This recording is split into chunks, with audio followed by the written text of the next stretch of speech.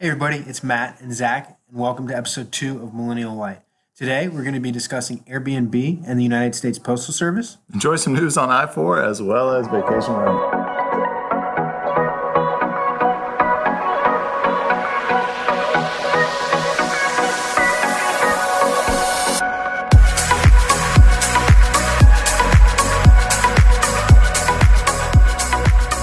Welcome in to the Millennial Light podcast, episode 2, where we have Matt Smith, a.k.a.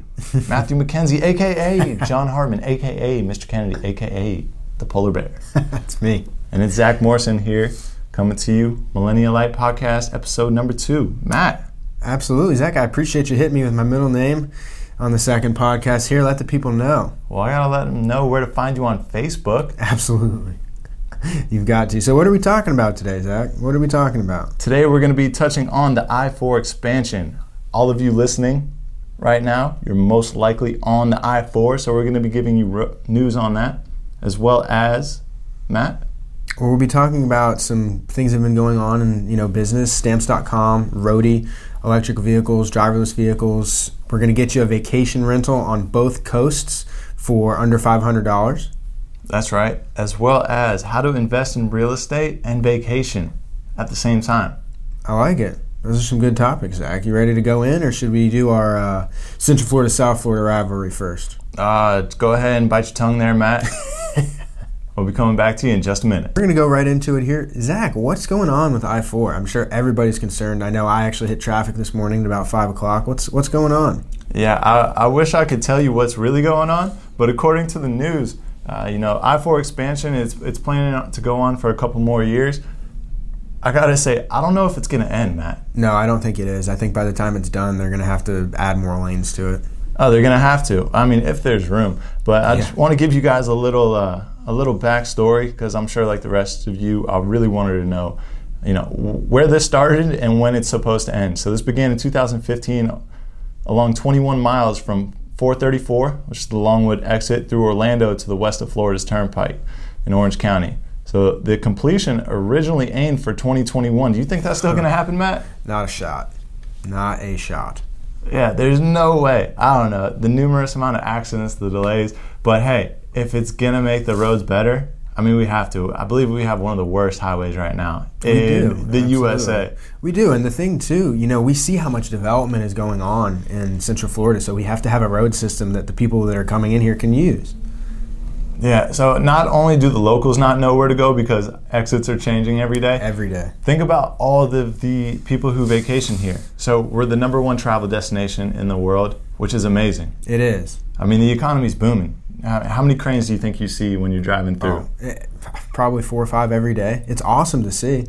And just real quick to touch on that point too, you have people coming in here from different parts of the world. What frustrates me is when there's a new exit closure or a new lane closure and the GPS doesn't pick it up. And I've lived here my whole life, so I can't even imagine how frustrating that would be from somebody from, a different part of the country or even a different country in general. And I know Google keeps track of all of that. I mean, it knows what to advertise to me while I'm in my email, while I'm on Facebook. The GPS, you think it would reflect it right away. You'd hope so. I mean, I would hope so. But if you really want up-to-date news, you have to go to i4ultimate.com. That has, like you said, the new lane closures. I don't check it every day. I don't really want to. I mean, I kind of like the element of surprise when you think about it. It depends on where I'm going. Yeah, it depends on how loud my music is and how amped up I really am. Mm-hmm. Yeah. There you go. I mean, did you like the movie Mad Max? I did. Yeah, it was quite good. Very enjoyable. Is that how you drive on I-4? Well, that's how I feel like I'm living on I-4 and how everybody else is driving here in Central Florida. It's pretty accurate, actually, sadly. Yeah. I mean, the driving is really bad all around. It's not as bad in South Florida. Oh, I don't know about that one. You hit Miami right around rush hour, I feel like you're going to get in a lot of honks. Yeah. Well, people are actually driving with a purpose down there in South Florida. They're driving with something down there. I don't know if it's a purpose. Yeah, the people in Miami are definitely amped up, that's for sure. So the I-4 Mobility Partners asked for an additional $100 million and 245 days to finish the project. The original bill for I-4 Ultimate was $2.3 billion. Wow. So we're already over budget then. Yeah, I mean, that's the numbers that the news is telling us. I have a feeling it's a little bit higher than that. Yeah, I would think so too. Yeah, do you think it's a lot higher? Because there's no way.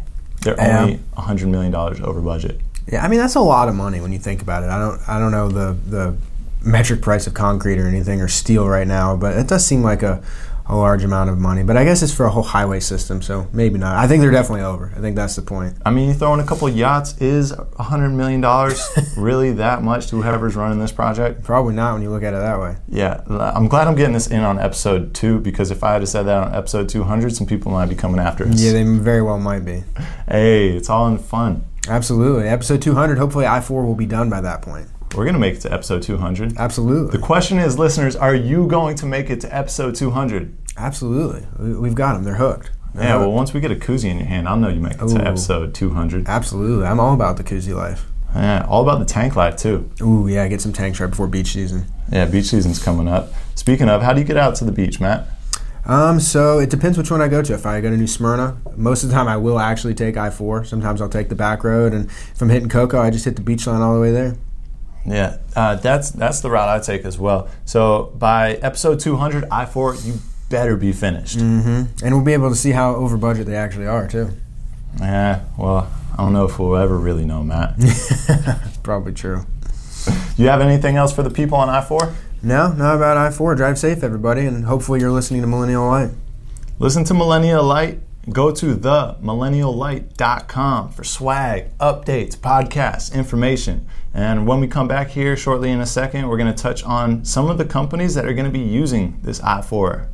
Absolutely. And at Millennial Light Podcast, Matt, we're going to be talking about a couple companies that are going to be using this I-4, particularly either now or after the expansion. What companies do you have in mind? So for one, it's a huge one that's actually run a quite large deficit year over year, every year. That's the USPS, the United States Postal Service. And it's not directly related to them, but a big company that if you work for a large company or maybe a small one that you may use, I know I did, Stamps.com actually just ended their exclusive partnership with the United States Postal Service.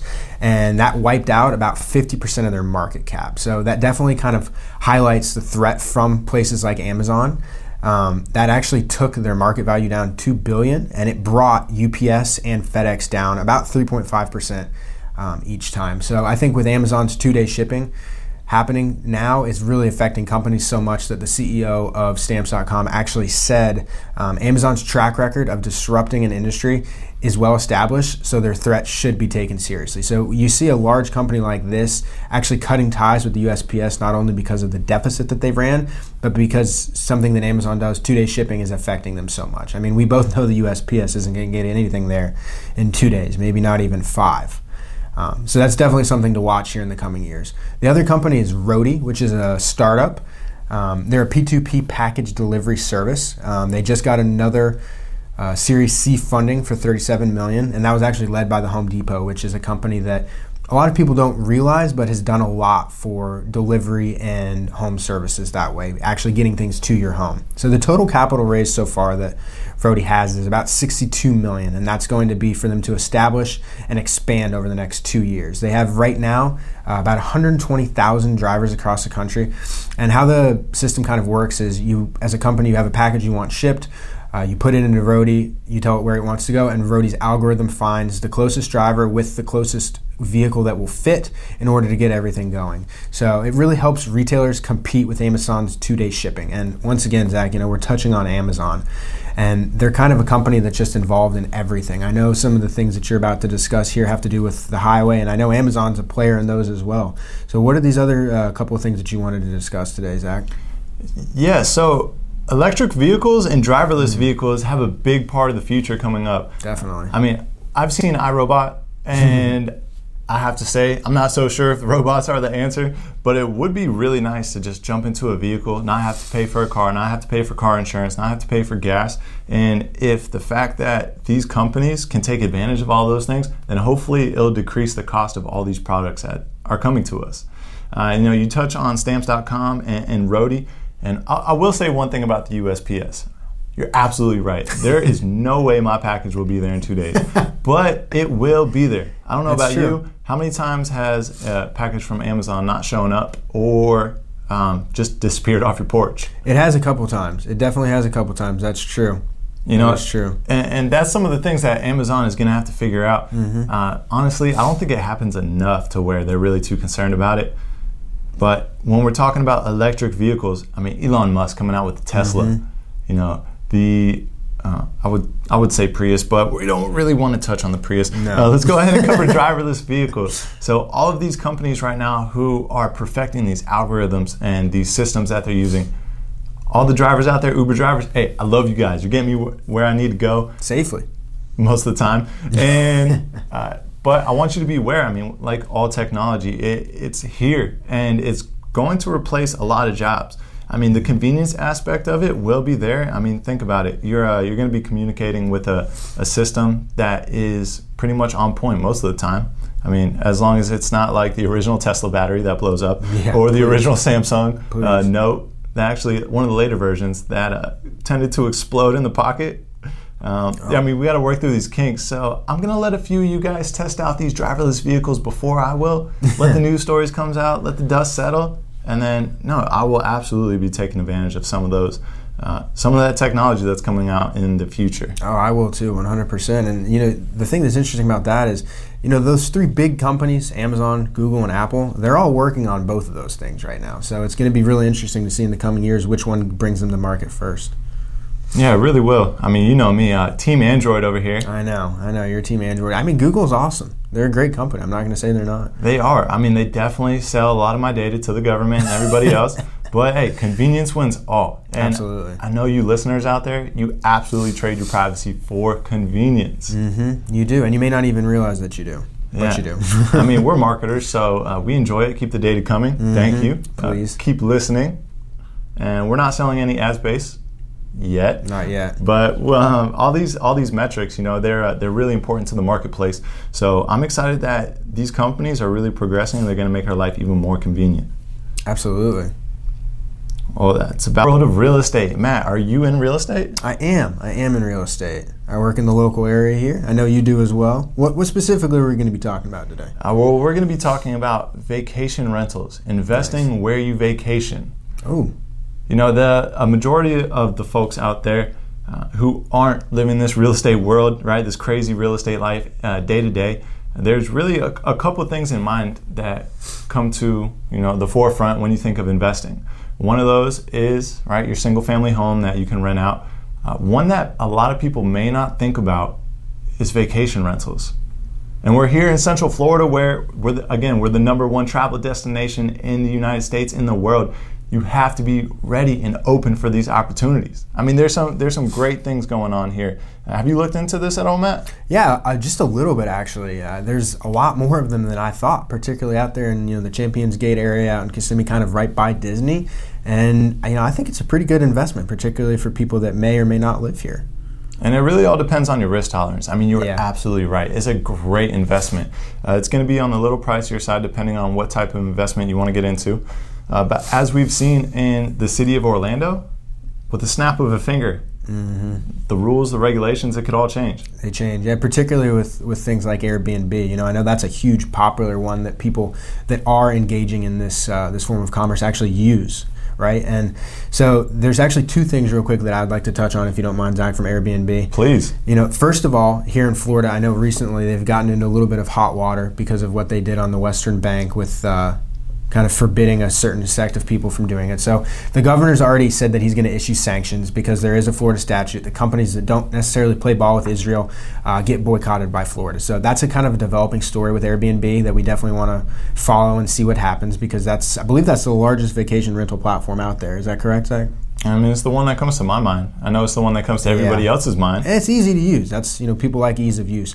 And the other thing real quick is there's actually 3 separate bills right now in Florida that are going to potentially affect Airbnb. The biggest one being that they may actually pass a bill that would require anybody looking to rent out a vacation rental through Airbnb to obtain a license through the DBPR. So that's definitely something we want to see, because that's going to not only affect your bottom line, that's going to affect how many people are in the marketplace, and that's huge. And depending on how you look at it, investing is all about perspective. I mean, one of the great things that I have read from Robert Kiyosaki is there's 3 sides to a coin. There's heads, there's tails, and there's the side of the coin that it stands on. So depending on the way that you look at this, it could edge out some of your competition. So that being other vacation property owners. If you know how to get through the legalities of this, if you have somebody good on your team, then you're going to win. And it's all about having the right people on your team. So, and when you think about vacation rentals, Champions Gate actually isn't the only place. As we move out to the coast, Daytona Beach is making a bit of a comeback. Interesting. Yeah, so all the 1999 spring breakers out there, you maybe get to revisit some of your pastimes, some of your favorites from that time. So Daytona Beach, Volusia County, there's some other areas along the coast. There's also some other areas that you cannot do short-term vacation rentals. So again, this is really all about risk, your risk tolerance, and how much you're willing to make. I mean, think about it. Can you do something with this property if the rules and regulations change? Are you going to be in a position to liquidate the asset? Are you going to be in a position to rent it out to somebody who wants to live there for a year? These are actually, I mean, if you got it like that, are you going to be able to keep it for a second home? Right. So these are the things that you need to think about before you invest in them, for sure. You absolutely have to do so. And absolutely should have thrown the disclaimer out there earlier. We do not give legal advice. We do not give any real estate investing advice. These are all just ideas, so go ahead and consult with your professionals, of course. Absolutely. So actually, when you speak about vacation rentals, the reason that they're so interesting to me is that you can actually rent them out for an entire weekend. You can rent them out for an entire month, and you pick the dates that you want to go vacation. So you're not going to be spending any money to stay at a hotel. I mean, you're going to incur some losses from not being able to rent out the property. But think about it. It's an entire mind shift. Mm-hmm. You have to be willing to sacrifice the luxury of staying in a hotel or a timeshare and then take care of your own property for the weekend that you're there, turn it back over to management, and next thing you know, you're making money again. I like that, though. I mean, for me, that would definitely work. I would enjoy that. That's what we have for vacation rentals. Absolutely. If you're interested in learning more, contact Matt Smith. If you're Team Central Florida, if you're Team South Florida, go ahead and contact Zach Moe, a.k.a. Zach Morrison. So we want to go ahead and bring you something from episode 3 in just a moment. Everybody, welcome back. We just want to say a couple more words and we'll get you on out of here. So one thing I really wanted to touch on, Zach, did you ever watch cartoons when you were young on Saturday mornings? All day. All day. That was the best part. Well, Smart Mouth Brewing has actually come out with a Lucky Charms IPA. It's a follow-up to their Toasted Marshmallow IPA. And it actually sold out in 4 hours.